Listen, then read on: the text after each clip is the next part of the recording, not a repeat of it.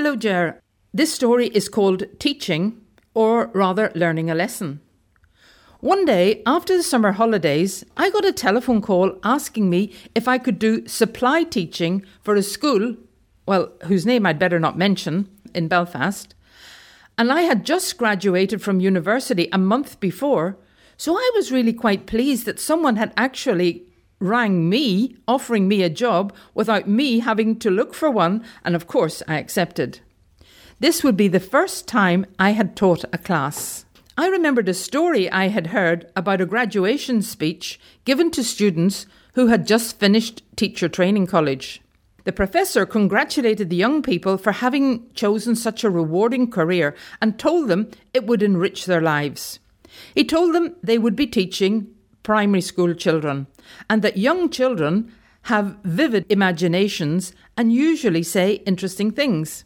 So he said teachers should listen, and he said they would always remember the first day walking into a classroom, and especially the first words that they would hear from their pupils. Well, this new teacher was very impressed by those wise words, and on her first day, she began by telling her pupils that they were going to learn lots of interesting things, but that they would also have time to play games, and she was sure that they would get along very well together. She paused and asked if anyone would like to say anything, and she was delighted to see a hand raised and remembered the words of her professor at her graduation. She thought to herself, "This is going to be the moment I will always remember." She smiled at the young girl with her hand up and said, "Yes, dear?"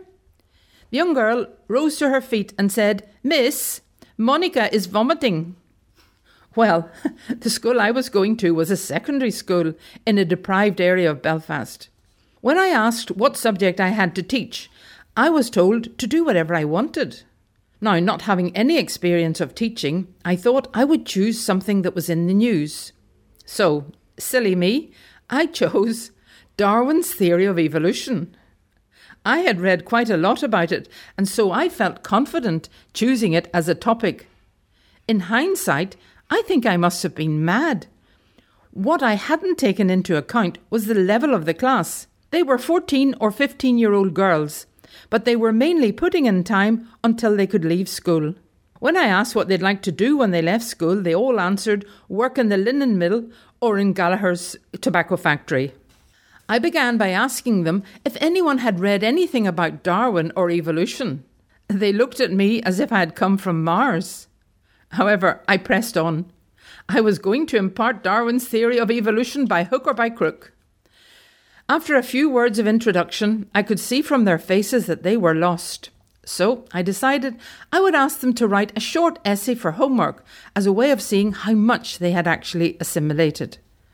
I knew I would have to give them some more help, so I said, "Now, look, I want you to write a short essay on the subject of evolution. Now, I know this is something new for you, but you can take notes while I'm speaking." They began writing, but then they said I was going too fast, and they hadn't time to write down everything. I told them it wasn't a dictation, and that they shouldn't try to write down everything I said, but just rather take notes to help them remember.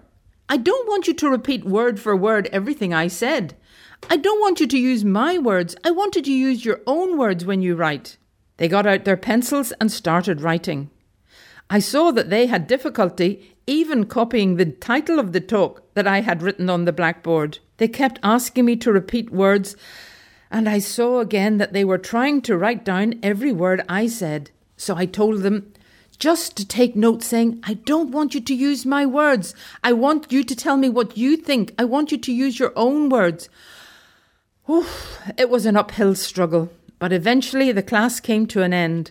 I breathed a sigh of relief and was about to leave the room when a girl came up to me and said, "Miss, you know the way you said we weren't allowed to use your words and that we had to use our own words? Well, could we use an elephant instead of an ape?" I groaned. I had learned a lesson that day. Although my first day may have been a disaster, I really began to enjoy teaching.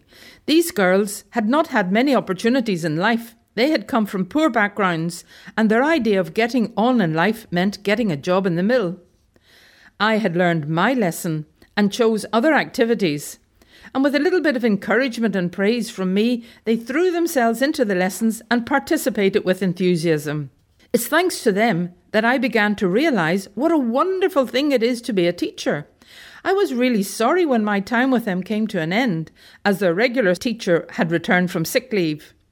We had only been together for 4 months, but I was so touched by the little thank you letters and the small gifts they gave me when I left that I will never forget them and the lesson they taught me.